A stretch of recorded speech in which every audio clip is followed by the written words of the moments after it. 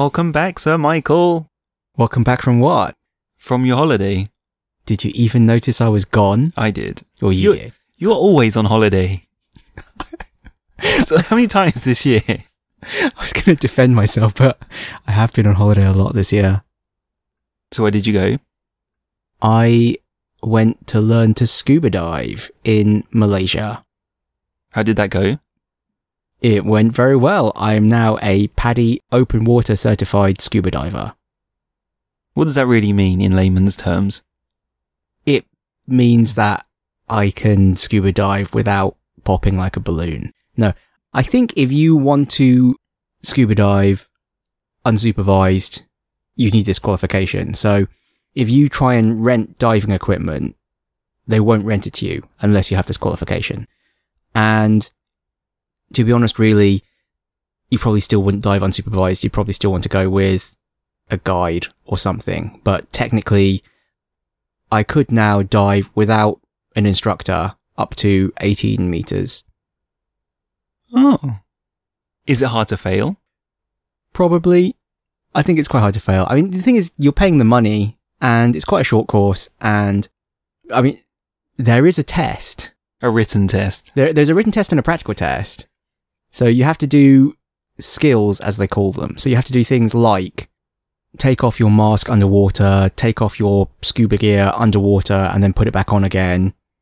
You have to be able to, like, breathe from a free-flowing regulator and stuff. But it's all relatively straightforward. So there are certain things you have to be able to demonstrate that you can do. And then, yes, there is also a written test. But I have no idea what the pass mark is. Like, if you got, like, 2 out of 50 or something, would they be, okay, but you understood why you got most of it wrong, so I'm still going to pass you? Or would they be like, get out? Good. Would you go again? Yeah, I'd go again. Any mishaps? No, not really. Sorry to be disappointing. I mean, it was serious business in that you arrive, you go to the diving school, they hand you this book about scuba diving, and they're like, read chapters 1 and 2 and complete the exercises by tomorrow. So, like, you do have to read this book. And the first chapter is the wonderful world of scuba diving. It's the underwater world. It's amazing. Things may appear to be closer. There's loads of fish. There's the magical sensation of floating and stuff like that. And then chapter 2 is what is pressure? What is buoyancy? What is density? And then the first rule of scuba diving is don't hold your breath. The second rule of scuba diving is don't hold your breath or you'll die. Did you try? No. The first rule of scuba diving is don't hold your breath. I think if you hold your breath, you just fail the course. Well, you fail the course because you die. No. Why can't you hold your breath? Because the pressure underwater is greater than at the surface. So if you inhale underwater, your lungs fill up to a normal capacity, like they would on the surface, except that the volume of air is the same as it would be on the surface, except that the volume of air that's in your lungs, if you took it to the surface, would be much, much bigger. So if you hold your breath and then ascend, because you'll float up because you become more buoyant because you know you've got air in your lungs and you're occupying a greater volume, well, that air will expand and you will pop like a balloon. Well, you won't really pop like a balloon because you're a human and you're much sturdier, but what will actually happen is that your lungs will rupture and then you'll start bleeding horribly internally and it will be a bad time in general. So don't hold your breath. And then after that, the next chapter is more cheerful again, but then the chapter after that is nitrogen will dissolve in your blood, and when you go to the surface, your blood will fizz like a fizzy drink and you'll die. Why would there be nitrogen in your blood? At higher pressure, I think gases become more soluble or something. How do fizzy drinks work? Rhetorical question, I'm hoping. Okay, I was waiting for an answer, but fine. Let's say it's a rhetorical question. So, if you go deep underwater, nitrogen will start to dissolve in your blood. But when you ascend again and are at a lower pressure, then your blood won't be able to hold as much dissolved nitrogen, so it will turn back into a gas, and the bubbles, depending on where they form, could do very bad things. So, have you heard of The Bends, Oh, yeah. the Radiohead song? And Thanks. and also in reference to decompression sickness, which is nitrogen bubbles forming in your blood. So if they form in your joints, then you'll be unable to flex those joints. And if they form in your brain, then, you might just die. So that's why you need this license before you can just rent scuba gear, because you literally just might die. But having said that, it's actually completely fine. No one died on the strip, so... Good. No drinking, no smoking either. No drinking, no smoking, no holding your breath. Sounds like fun. Sounds like fun, you say, with like extreme skepticism. Yeah, it was nice. It was on like a tropical island called Perhentian. There was like this beautiful beach. The water was really clear. It was really warm. In the evening, there were beachside bars that could serve you non-alcoholic drinks if you wanted to adhere to your scuba diving manual.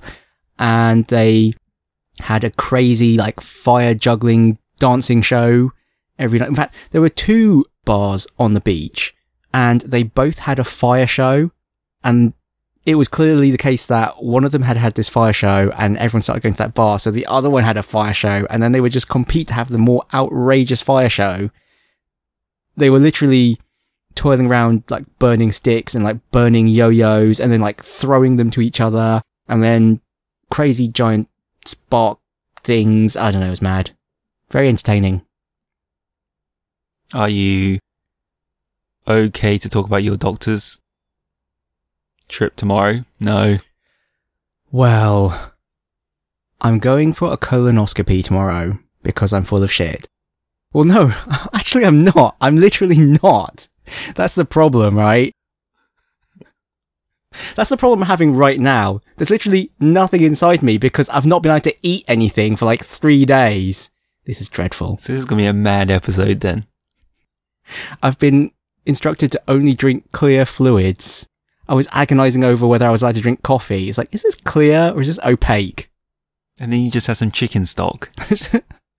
It specifically said clear broth. Although, was the chicken stock too cloudy? I don't know. Yeah, this is my life at the moment. I am going for a colonoscopy because it turns out my family has a history of colon cancer. I thought you said because your company's going to pay for it. That's the other reason. Yeah, my family has a history of colon cancer and we were advised to all get checked. Also, it sounds kind of gross and your natural inclination is not to talk about it, but this is literally how Total Biscuit died, right? He literally died of colon cancer and he literally didn't get it checked because he thought it was gross to talk about. So... Oh, really? Yeah, did you not know this? He didn't get it checked because it was gross to talk about. Well, he said he was having some, trouble on the toilet, but he just never went to a GP because he just thought it was kind of gross. And then you might think it was just constipation or hemorrhoids or something, but in his case, it turned out to be colon cancer. Maybe I should get it checked then. What, are you full of shit too?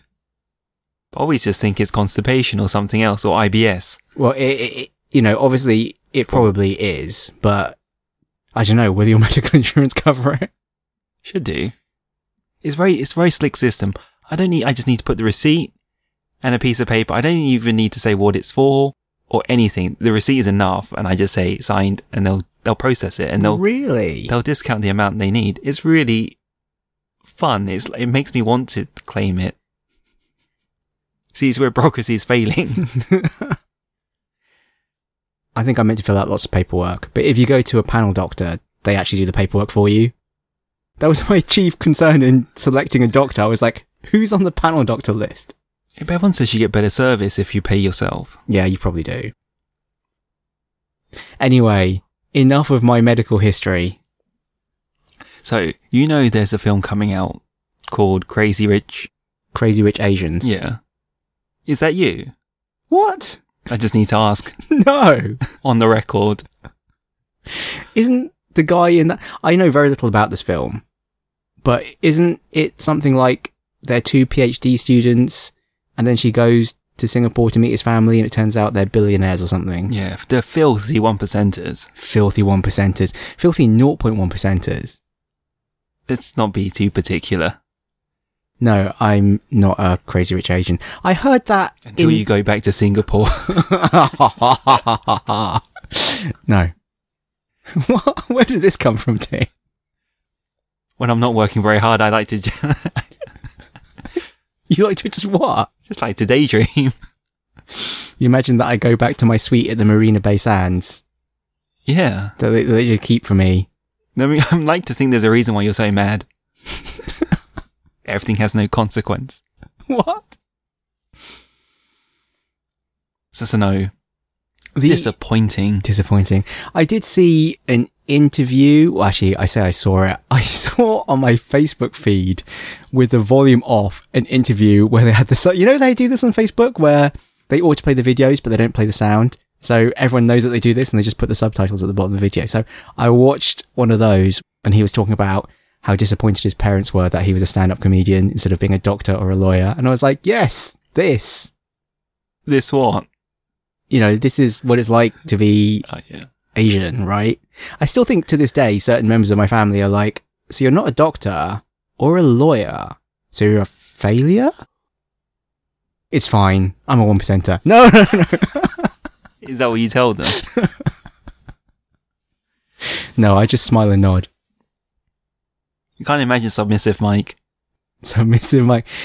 It's easier to just let people think what they want to think. Fine. You'll have your day. This is probably high Mac, Mike. It's probably even worse.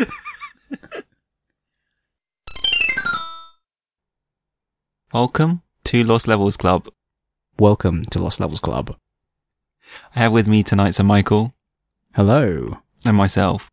Timothy. We're a book club for games. But not today. Today, we're going to talk about horses, Grand Theft Equine 2.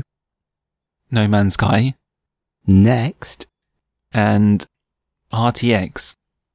RTX. Woo! Is that sufficient? I don't know, is it? Wait, do I need to say what RTX is? RTX. The new NVIDIA ray tracing graphics cards. Mm. What was the GTX about? GeForce? Yeah, but did it actually stand for anything, or was it just like GT? You know, it was like, raw, it's fast. And now it's like RTX, because it's like ray tracing. Yeah, because GT was a thing before GTX. And they just put an X on it. Think so. Because it's extreme. Sorry, anyway, we'll get to that later. We can talk about their naming convention going back to the 90s later. This is a world that is rich in depth and detail. All designed to be explored on horseback or on foot. As you live the fateful journey of a gang of outlaws on the run across America.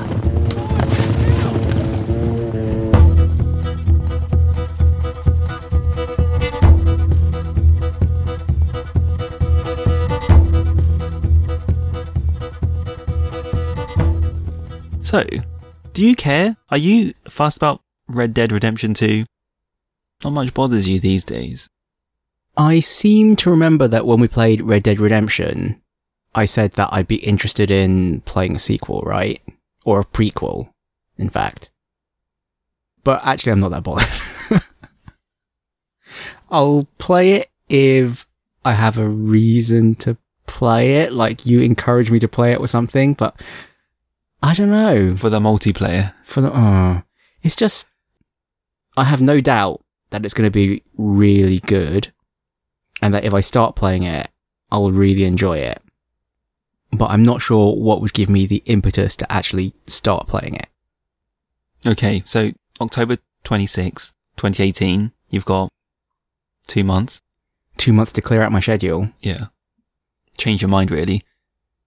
I remember from the first one, there was a lot of just riding between destinations, and that was quite... Fast travel. which you didn't know about. I didn't want to pay. I had to pay, right, for fast travel.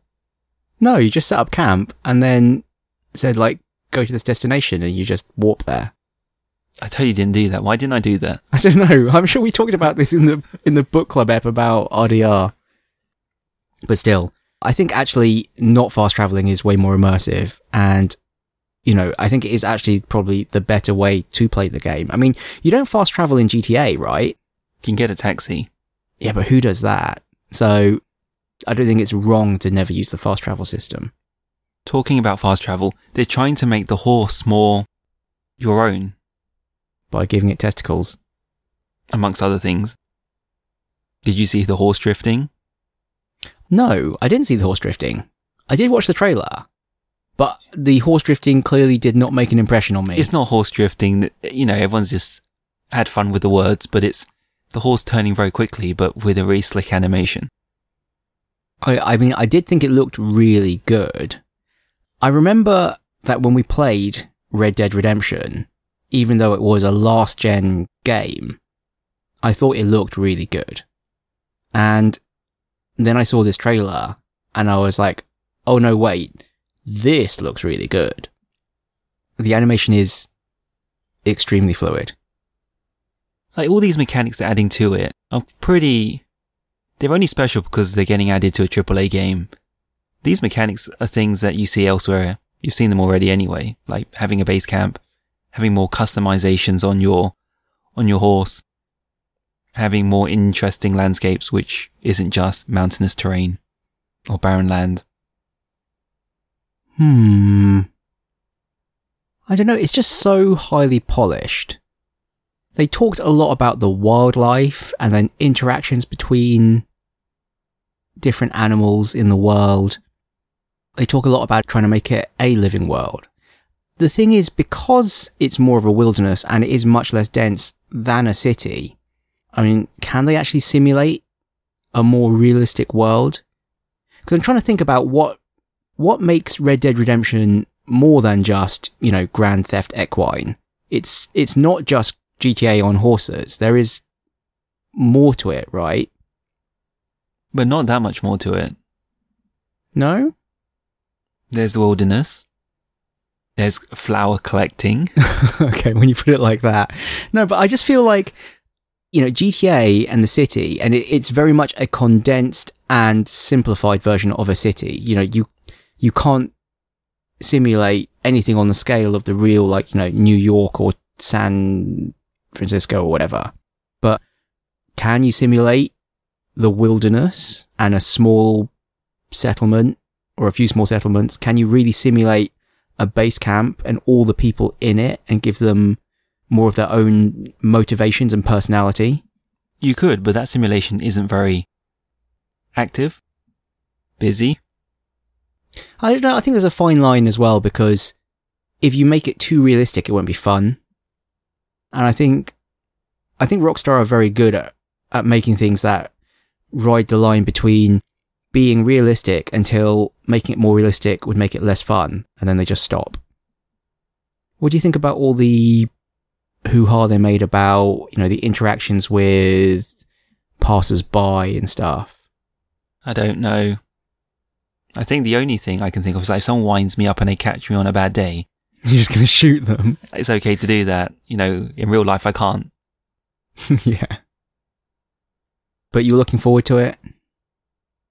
Yes, I am. Anything in particular that's grabbing you and making you think, yeah, this is... Well, actually, are you looking for more than the first RDR, or you just want more RDR with prettier graphics, and that would be enough for you? That wouldn't be enough for me. That wouldn't be enough for you? No, the world has moved on. It's been 8 years. Has it been 8 years? Cripes. Yep, 2010. So I want the base camp, and I want to have that customization, and then I also want a lots of horse customization. I don't know why. Okay, what on earth is the base camp going to do for you? Seriously. It's in the same way you have a throne room or your own house. In Zelda, you could... That was really dumb in Breath of the Wild. I was going to say, did you do anything with your house? I put weapons on the wall. Yeah, I put weapons on the wall as well, and that was it. And then, I look at Fallout. That was too painful to do anything with. Yeah, I really rarely interact with these sorts of, well, I mean, in a game that's all sandbox, like Minecraft, I used to really like building really interesting and elaborate bases, although mine were always more about functionality than form. But I don't really bother in like GTA or Zelda or whatever. Like, I'll just perfunctorily do it. Maybe the reason for having the base camp is you collected all these materials in Red Dead Redemption and they serve no purpose for you. Yeah, okay, that's true. And now there's more of a point to it. And with the horse, I quite like so when you skin an animal, you sort of plonk it on the back of your horse and you take it back to your camp. There's more attachment. How exactly are you going to customize your horse? Have they actually said that? I don't know, I'm just dreaming here. It's just dreaming. Is it going to be just like a different saddle and a different, like... Purple reins. Glittery ones. All right. Because in the first one, he or she just sort of reappeared. Well, they had this mechanic in the first game too, but it basically just never came up, right? Like, I remember at the start of the game getting a pop-up message that said, your bond with your horse has increased and now it will like gallop for longer for you. Its stamina bar has increased. But that happened like within the first couple of hours, and then I had a maxed stamina bar and it made no difference. And then I never changed horse because at the time we played it, which was so many years later, they'd released this, I think, On the House DLC. And so they just gave you this amazing horse at the start of the game. So I had no reason to ever go and get myself a different horse. The narrative is the only thing that's good about Red Dead Redemption, really. Yes. The gameplay is actually quite clunky. Yes, okay, it's definitely the case. I definitely remember the narrative of Red Dead Redemption being extremely good. I did say last time that would be the thing that made me, want to come back to this world, is learning more about the characters. And we did both say that it wasn't very gamey. It wasn't? It wasn't.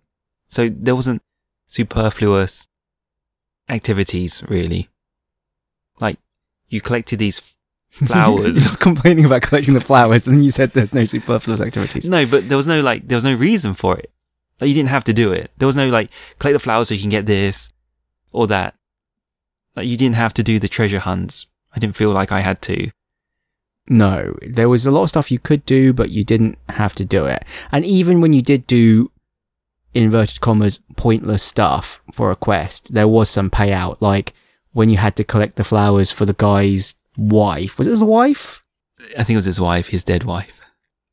So you got a narrative payoff and some, ludicrous situation. But it was was it the master or something of the something? It was those challenges. Oh, yeah. Now I can do it just to get a bigger tent.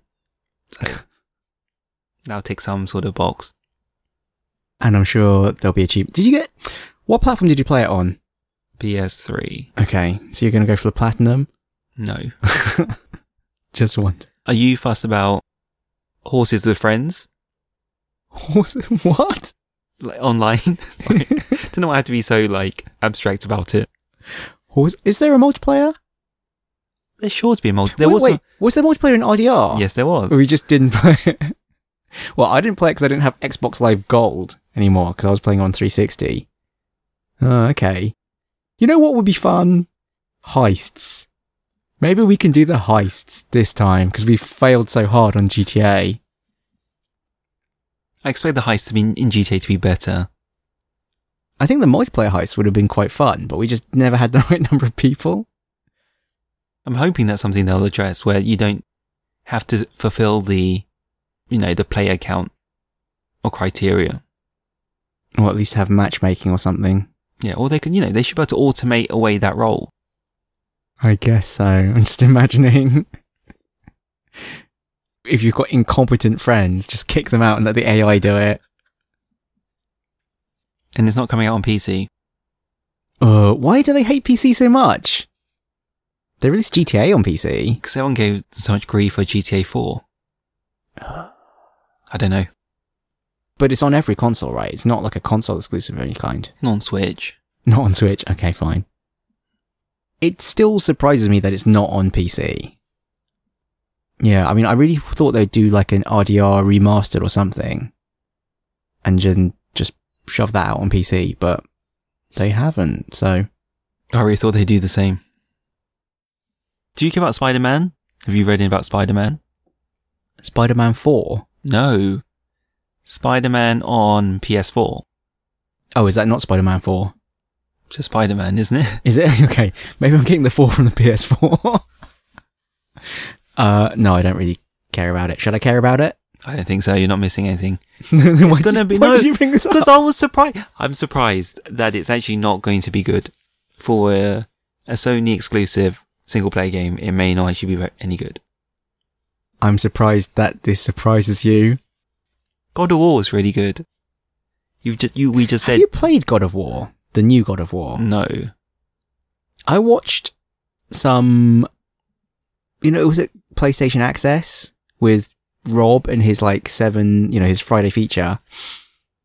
And I think it must be something from the start of the new God of War with the Stranger and like this guy who, like, compared to us, obviously be quite muscly, but compared to Kratos, looks like a scrawny dude.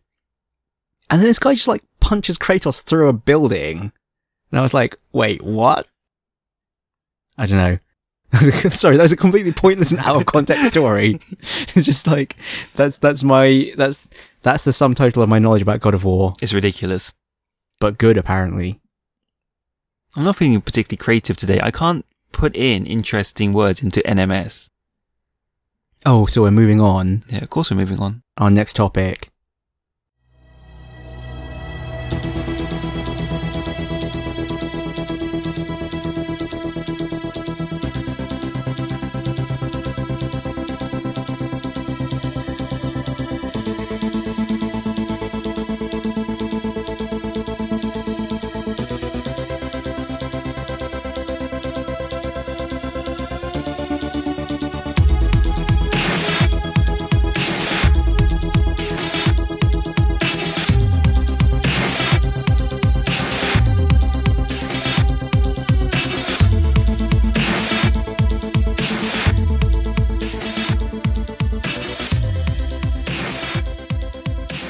NMS next.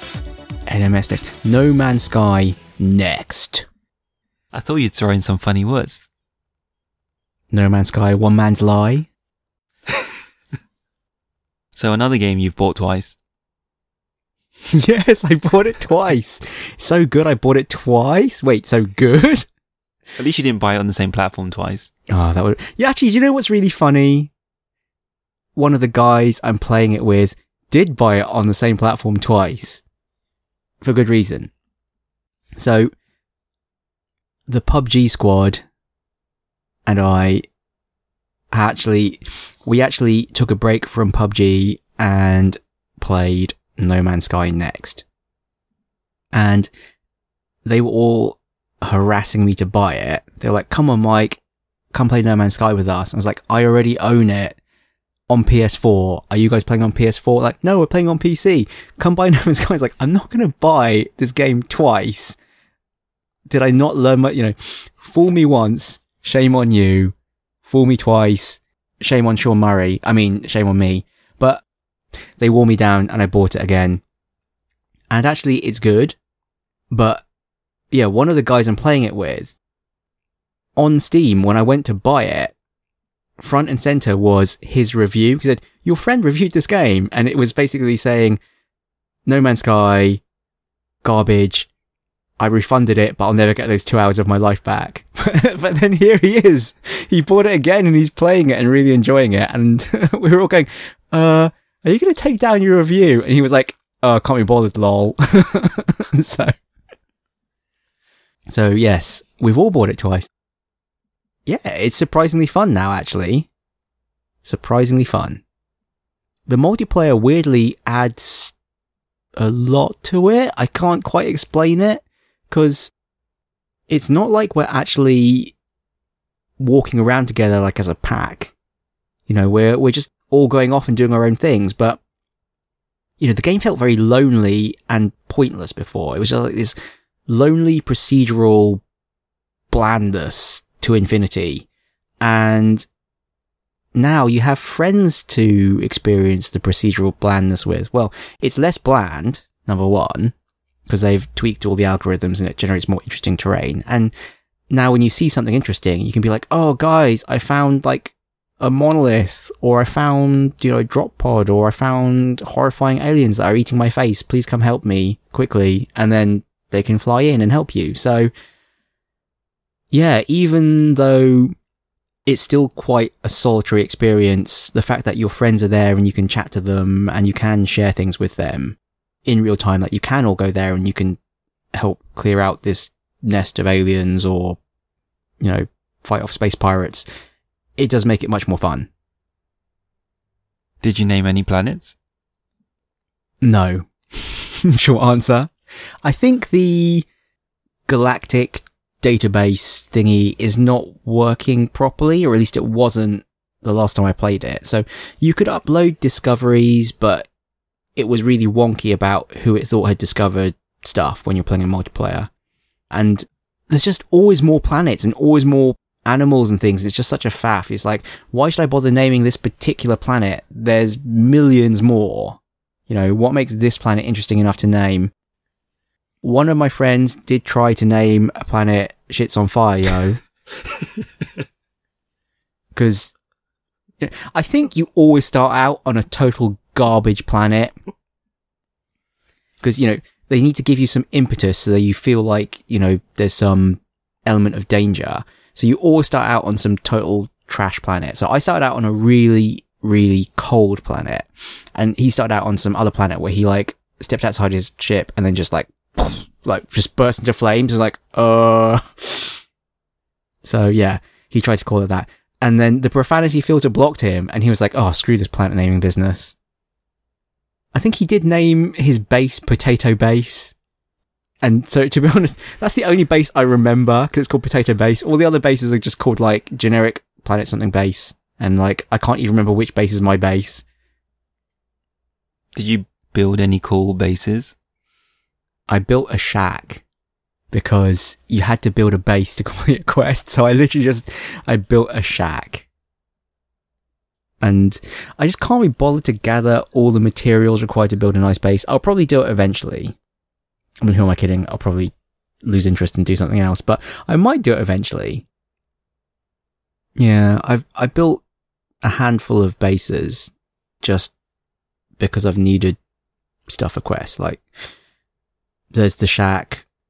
I have a freighter, which did you name the shack? The shack? No, I should go back and name it the shack. I do have a base on a paradise planet.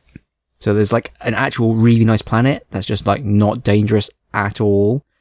And I made a base on that, and it's literally just a patio, it's like some wooden decking. It's some wooden decking that I've then built a Stargate on. That's it. So you get to experience my nice wooden decking. That's literally it.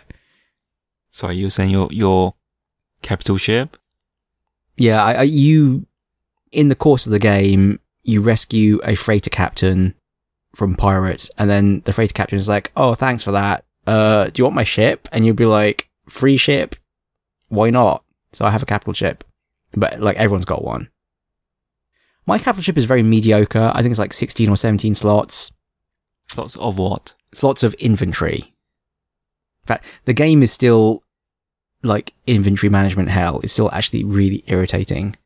Because, I'll talk about this in a minute. But, yeah, the same friend who was Shit's on Fire, he got, a god roll on the freighter, and he had got a 40-slot freighter as his random freighter. But then he rescued another freighter, and it asked him, did you want to accept this freighter? And he didn't realize that when you accept a freighter, you're actually trading. So he just gave away his god roll freighter and got a trash freighter like the rest of us. Sad times. But you insist it was his fault and not the UI's fault or the game's fault in any way. No comment. There's enough blame to spread around, let's say. But, yeah, inventory management in this game, still highly irritating. So, the entire game is this long grind to get more inventory slots. basically, it feels like. I mean, they've added a lot more to the game, but, you know, you start out and you've got a relatively small inventory, your ship has a relatively small inventory, your freighter has a relatively small inventory when you get it. And the thing is, there's a maximum stack size, and each item also takes up a unit of inventory. So you might have like 501 oxygen or something, and like that one oxygen will take up as much space as the other 500 because it's like another slot, for example. So when you get like a random mineral or item or something, and you're like, is this rare? Should I be trying to save this? But then it's going to take up a slot in my inventory for like goodness knows how many hours. Like, I'm just going to sell it. You know, like there's a lot of stuff like that. It's a bit of a faff. What's it all for? It's making money. No, I think you need to come up with your own reason for why you're playing the game. There's still the mission the game gives you about finding your way to the center of the galaxy. So that's an option, which is like... Have you been? The Atlas path. No, I have not, because it takes a long, long time and a lot of hyperspace jumping. But yeah, there's this thing called the Atlas path, and it will help you get to the center of the galaxy, or you can just ignore it and just go there yourself. And once you finally make it to the center, it actually just takes you to another procedurally generated galaxy. So you can just keep going. So I think you start out in the Euclid galaxy, and then once you get to the center, you just start again, but on the outskirts of a different galaxy, and just, you know, so on ad infinitum. That's one option. You can obviously just treat it as a sandbox and like build a fun base, or build up your own fleet of like support ships and your freighter and whatever. And if you're going to do that, I guess then it's about making a lot of money. And I guess that's kind of how we're playing. Like, we actually haven't been going for the center. We've just been like jumping around to nearby systems and seeing the sights. I mean, you definitely need money at the start, because, you know, if you want to trade up to a better ship, or you want to buy, you know, upgrades for your equipment, I mean, it all costs money. And then one of the most efficient ways to make money that we found was to harvest these larval cores from whispering eggs. So you can find an infested kind of building, and it has these like clusters of eggs on the outside. And if you shoot the eggs with your mining beam, out will pop a larval core, and it doesn't stick around for very long. It will just like disintegrate unless you pick it up. So you've only got a few seconds to like mine the egg and grab the core. But when you break the egg, a load of biological horrors kind of like just erupt from the ground and try and kill you. So the safe way to do it is to break an egg, grab the core, and then jetpack up on top of the building and just wait for them to go away. And then we were doing this for a little bit, and we, you know, in the course of like half an hour, maybe we harvested like 5 eggs or something. It was like, takes ages. And also it was easy to do it on your own, to be honest, because if there's a whole bunch of you, you just end up tripping over each other and like accidentally knocking each other off the building, and then one of you gets your face eaten. But I then found a more efficient way to do this. So I would jump down, break an egg and grab it, and then the monsters would spawn. But then I would then jetpack to the other side of the building and just start mining all the eggs over there. And if you'd already spawned a wave of these biological horrors, it wouldn't spawn additional waves of each egg you broke. And because all of the monsters were on one side of the building, it would take them a while to pathfind round to you. So actually I had, you know, a few minutes unmolested just to keep mining eggs. So by doing that, I managed to get like 10 or 20 plus eggs in the space of, you know, like 10, 15 minutes. So this was way more efficient. But then my friend found a duping exploit. And then it was like, well, you know, harvesting the eggs is just like duping with extra steps. So let's just dupe stuff. And then after that, it was just like, woo, where's I need to build a bathtub to keep all this money. And we actually haven't played it much since. Just going to show that you're only cheating yourself out of fun in the game. It's just as fun this way. Well, I mean, I am rich now, so... One last thing. You can go underwater. Yeah, you can go underwater. That's it. I think you could go underwater before, but then it's just... Well, could you go underwater before? I don't know, there's more varied stuff underwater now. The ocean's more interesting than space. Supposedly. Supposedly, okay. I haven't really been bothering. No, so nothing interesting down there. Well, the only time I've tried to go underwater was on one of these toxic planets. So it was like really toxic. And my environmental protection on my suit was dropping really fast. And I didn't have more sodium, which is what I needed to recharge the environmental protection. So I ducked into a cave. And then, you know, the caves are considered sheltered environments. So my suit protection started to recharge. And then I saw the cave actually led down into the water. So I was like, oh, cool. I'm going to explore underwater. So I stepped underwater and immediately it was like, burr, burr, burr, your suit is dissolving. This is super, super toxic. And I was like, oh, geez, get out the water.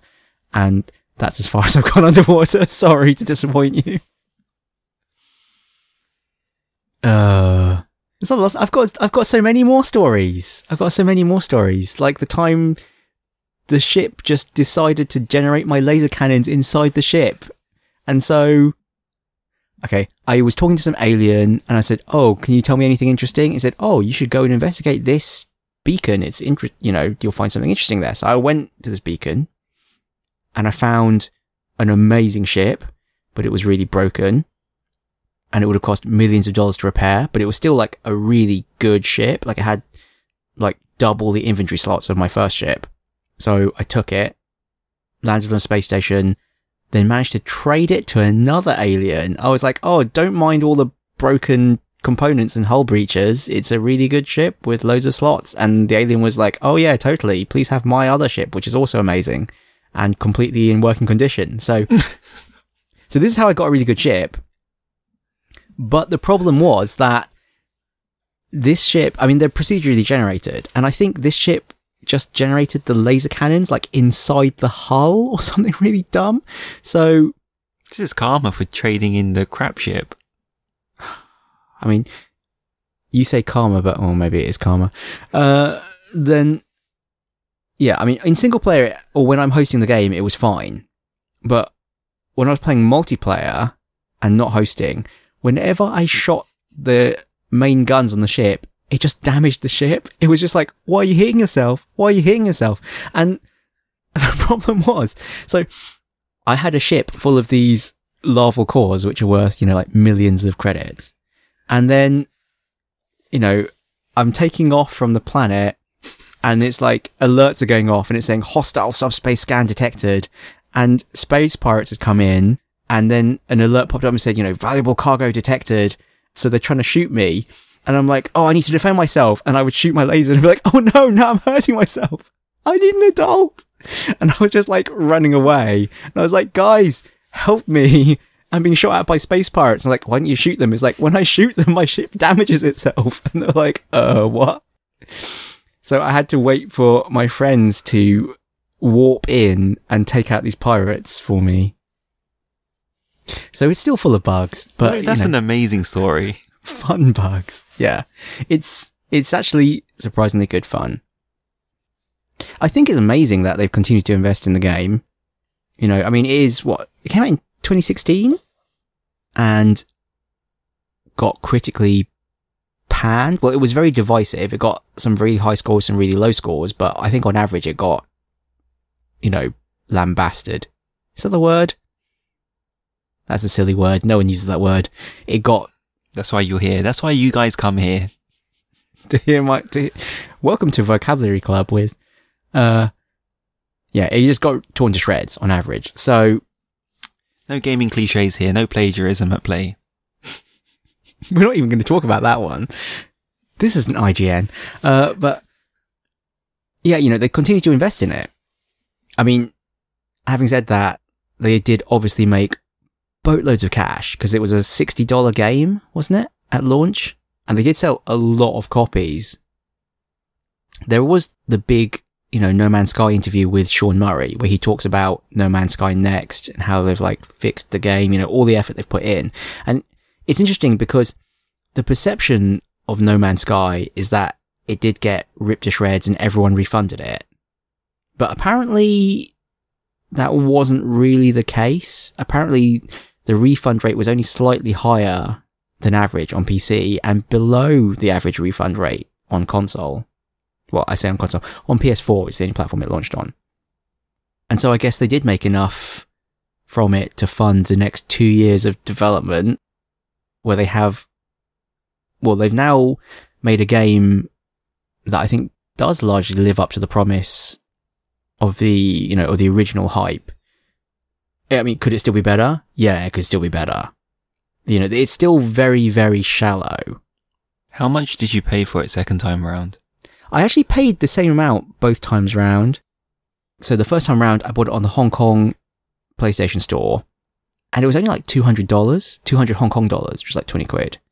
And then the second time round, I bought it on Steam. It was like 50% off. So it was still only 200 Hong Kong dollars. So I didn't actually pay that much for it each time. But it was 400 is a sticker price. It is meant to be, the sticker price is $400. 400 Hong Kong dollars, which is about $60 US. So, not cheap. But yeah, on the whole, it is a decent game now. And I guess, well, the other major thing with No Man's Sky Next is that it's releasing on Xbox. So obviously that gave them a major reason to try and fix the game as well. So that means Sony had 2 years worth of exclusivity. It's like, here, you can exclusively hold this turd for 2 years. Well played, Sony. Well played. Is it well played, Sony, or is it well played, Hello Games? Maybe that's why they didn't need sales. We've got the exclusivity to deal with. Sony.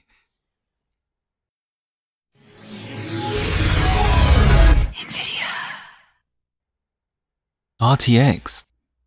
I don't know. Is this something you chant? Can be. Why not? I don't know. It's a silly set of 3 letters.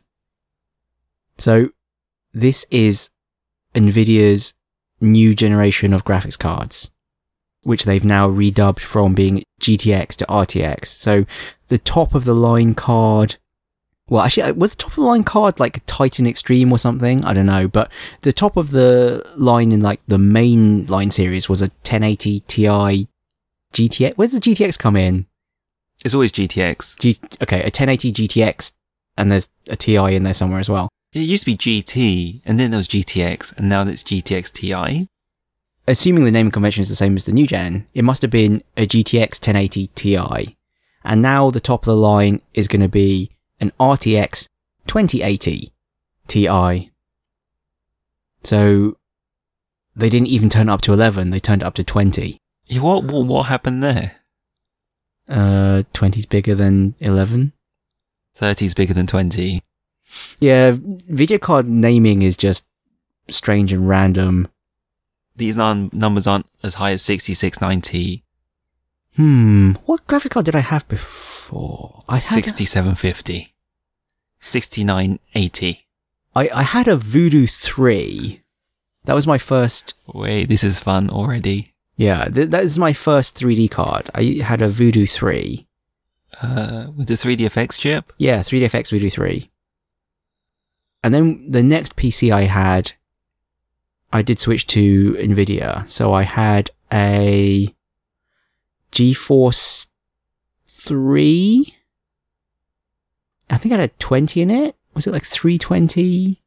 No, that seems too conventional. They had weirder names back then. No. This is early on. I think it was a 3-digit thing. Because the one after that I had was a... Oh, cripes. I at one point I had a 6800 GT. That's quite recent though, isn't it? It's like 10 years ago. Wait. So the first card was at the 3D, the Voodoo. I had a weird, 3D Blaster Extreme by Creative. What card would that have been? Who would have made that? Was that a 3DFX card? No, it was a 2D, 3D in one. Yeah, but that might still be a 3DFX card. Because Voodoo 2 was 3D only, and you had to also have a 2D card. But with the Voodoo 3, that was a 2D and 3D in one card. I think you're right. But I just wonder how accurate we need to be on this podcast. I don't know. I mean, this is a trip down memory lane. This is a trip down ancient history. I mean, we're talking about cards before people were born here. No, I don't know about that. Well, I mean, conceivably, yes. And then I did get a proper 3D add-on card Yeah, I'm pretty sure I did it that way. What do you mean a proper 3D add-on card? Like I just got a Voodoo something that was just I needed a pass-through cable. Wow, okay. I mean, I never had one of those. I went directly from like a Matrox something 512 kilobyte 2D only graphics card to the Voodoo 3. And then you went Nvidia. I would have got Nvidia. What?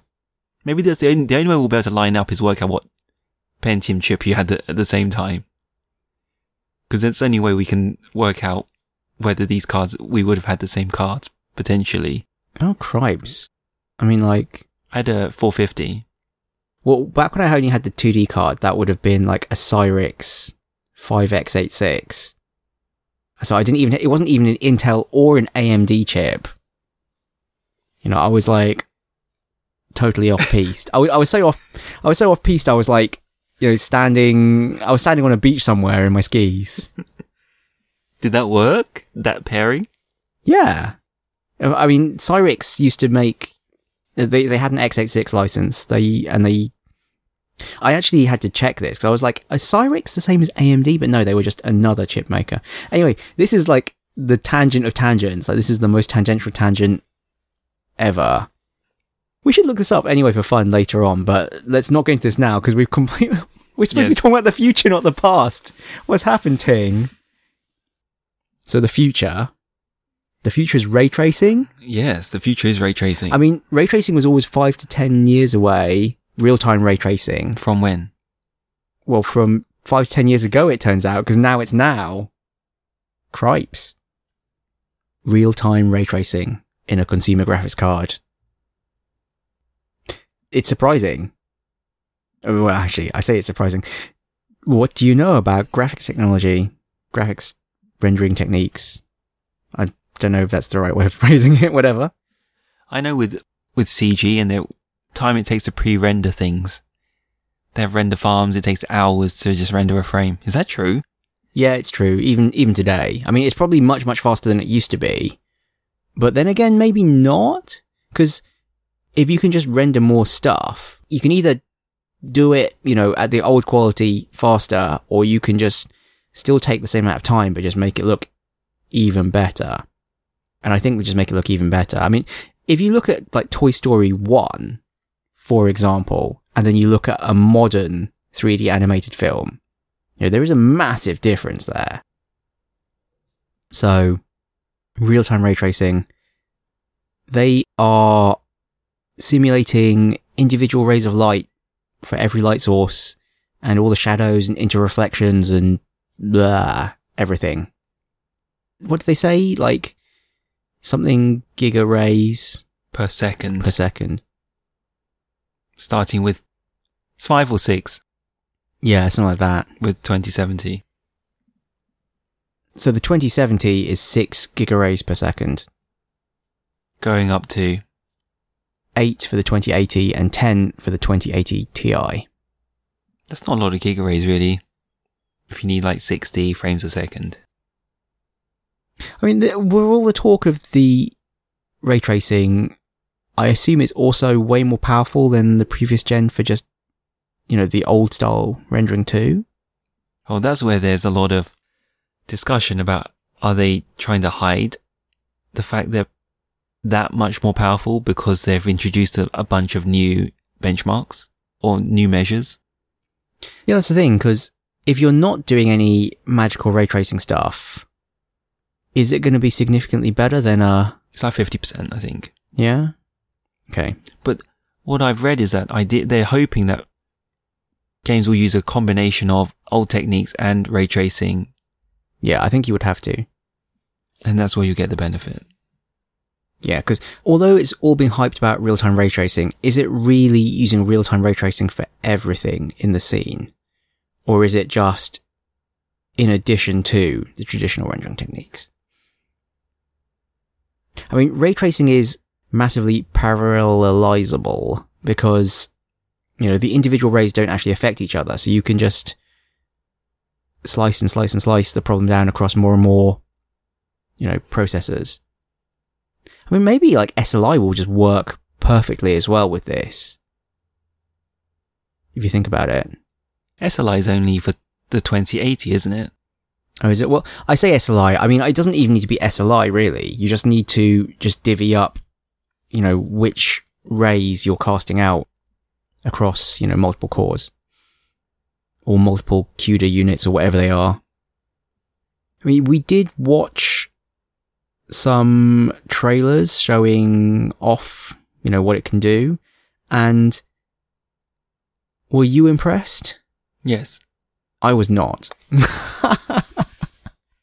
Actually, okay, I'm being unfair as usual. I was impressed because I know how difficult it is to do these effects, because I did do some computer graphics stuff at university, so I've got like some really out of date and pointless knowledge of how, graphics engines work. But so the demos very heavily emphasized things like shadows from moving point lights and correct blending, from different colored light sources and ambient lights, and reflections in everything, reflections in puddles, reflections in irises, reflections on the water of a plane flying over.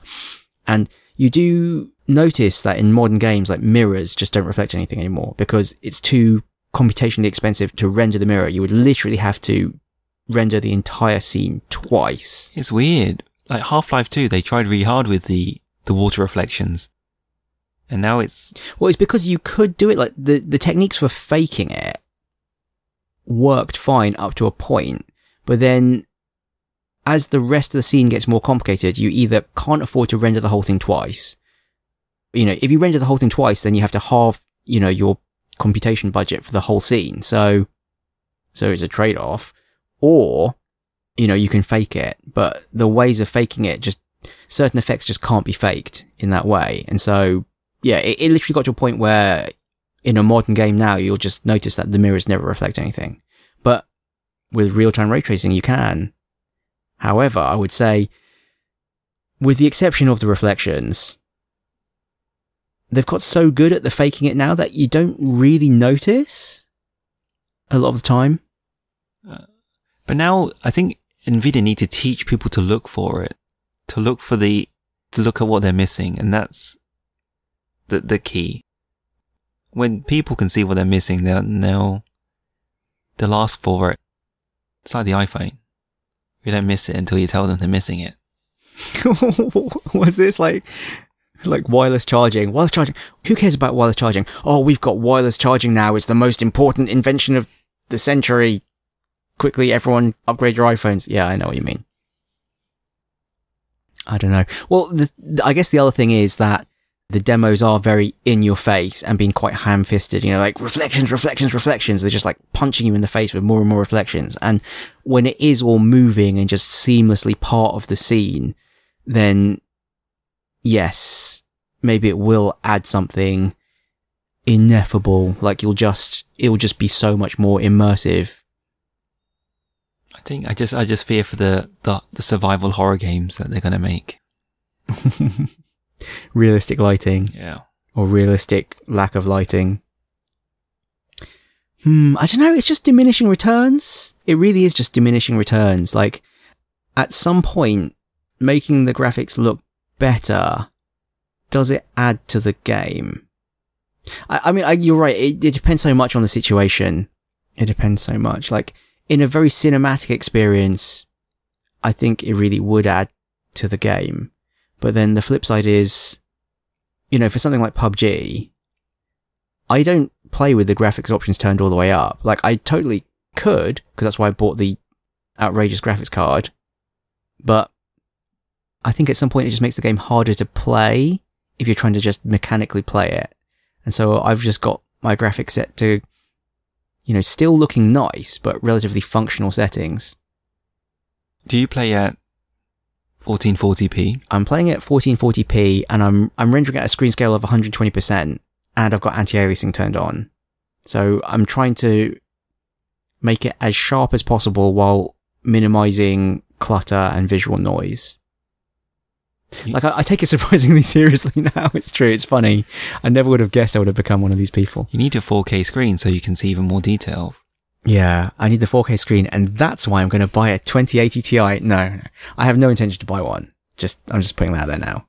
I've heard that line before. Yeah, it's true. It's true. As of right now, I have no intention of buying one. We'll see. Well, the question is it going to catch on? Because right now, these are the only cards that support this. And if these are the only cards that support it, are developers going to bother? Like, does it add that much more? So, example number one I would give would be something like NVIDIA's 3D Vision. They had 3D glasses, like those super fast shutter glasses that you could put on and effectively get 3D from any high refresh rate monitor. But who cares about pseudo 3D, and it just gave people terrible headaches and whatever. So, it's a dead technology. And is this going to catch on? I mean, maybe a more apt comparison would be, I was going to say PhysX, but is PhysX a good example either? Like, people do care about PhysX, but is PhysX also only NVIDIA? Because it used to be a separate accelerator card, and then I think NVIDIA bought them, didn't they? I should have done more research on this. But, if AMD doesn't support this, then are people going to invest in a game engine feature that AMD users are not going to be able to experience? They need to put themselves inside consoles. Another very interesting point. And then you PC master racers just won't allow it. Yeah, without supporting consoles, will it really catch on? You were talking about the NVIDIA Vision? Oh, 3D Vision. Yeah. And then you're trying to continue that train of thought. Yeah. Well, I think I'm trying to make 2 points. I was trying to make 2 similar but actually different points, and that's why my brain kind of seized up. So what am I really trying to say? We've got a problem of developer support. If it's an NVIDIA only technology, will people really make the effort to support it if it can't be done on AMD cards? And maybe NVIDIA just actually have such a large chunk of the market in the PC space that actually that's totally fine. But you pointed out there needs to be console support. And the consoles are all using AMD GPUs this generation. So, yeah, as much as I like to think PC games matter, and they do, consoles are actually much more mass market. Consoles matter more still, I think. Sadly. I don't know, actually. You may not. PCs matter. PCs matter. Oh, you know what we didn't even talk about? The whole Proton, Steam, Linux emulation thing. Okay, for another time. So, I don't know. I mean, the PC is a very significant platform. They've been talking about how PC gaming is dying for decades, and it's definitely not dying.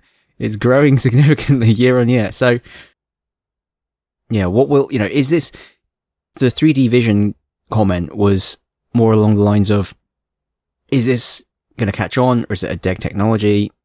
For 3D Vision, I kind of wanted to make the analogy between, the 3D TVs and 3D Vision. They were using the same kind of technology, the shutter glasses, and it just didn't catch on. But 3D in the form of VR headsets has made a comeback, and that is it popular? I don't know, maybe I'm just shooting myself in the foot. What point am I trying to make? Is it too soon? I think real-time ray tracing, it's always been just around the corner. Now it's here, or is it really here? Is it going to land and is it going to stay? Or is it not quite going to catch on because it's still slightly too soon? But in 5 years from now, it's going to be in everything. Every graphics card is going to support, maybe it won't be supporting NVIDIA's particular implementation of it, but they all just have such a huge amount of parallelizable computing power on the card that they can all do real-time ray tracing. And then it will be ubiquitous. Then you may as well do it because literally every graphics card can do it. Yeah, well, what do you think about the 2060, 2050? Do you think there'll be RTX or GTX? Oh, that is a good question. From a branding point of view, will you get an RTX 2060 or will they still call it a GTX 2060? Good question. By the time I've got around to editing this podcast, maybe we'll already have the answer. As of right now, we don't know. I think it's at least another month away, I think. Oh, really? Okay. I mean, I better have got it edited by then. Interesting times ahead for graphics cards. Indeed. We'll have to see. As usual, we'll have to wait and see. It's just like, usually I can just look in my crystal ball and tell what the answer will be. But in this case, we have to wait. No, as usual, we have to wait. Any final comments?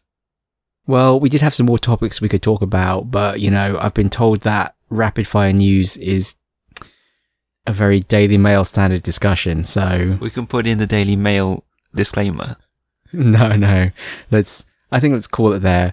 I need to drink a load of enema-inducing... So, this is TMI. I need to drink a load of horrible stuff and sit on a toilet for hours before someone sticks a camera up my...